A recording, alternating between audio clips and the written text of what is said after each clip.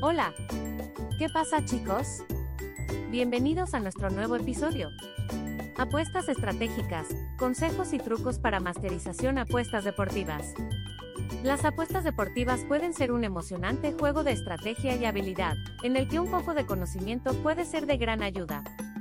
Ya seas un principiante o alguien que busca mejorar su juego, comprender algunos consejos y trucos básicos puede marcar la diferencia. Conozca su juego.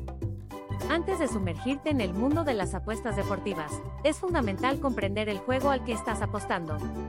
Ya sea fútbol, baloncesto o cualquier otro deporte, conocer las reglas y los equipos involucrados te brinda una base sólida para tomar decisiones informadas. Empieza pequeño. Por muy tentador que pueda ser apostar todo, especialmente cuando la suerte está de tu lado, comenzar con apuestas pequeñas es un acierto. Le permite familiarizarse con el entorno de apuestas sin arriesgar demasiado del dinero que tanto le costó ganar. Establecer un presupuesto. Una de las reglas de oro de las apuestas deportivas es fijar un presupuesto y respetarlo. Determina cuánto te sientes cómodo arriesgando y no excedas ese límite. Este enfoque disciplinado garantiza que usted pueda disfrutar de la emoción sin el estrés de las tensiones financieras. Comprenda los diferentes tipos de apuestas. Las apuestas deportivas no se tratan solo de elegir un ganador. Comprender estas opciones le brinda más flexibilidad y una gama más amplia de oportunidades para encontrar valor en sus apuestas. Aproveche los bonos.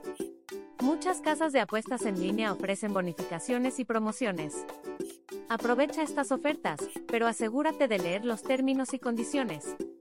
A veces, un bono en el momento oportuno puede mejorar su experiencia de apuestas. Disfruta el juego.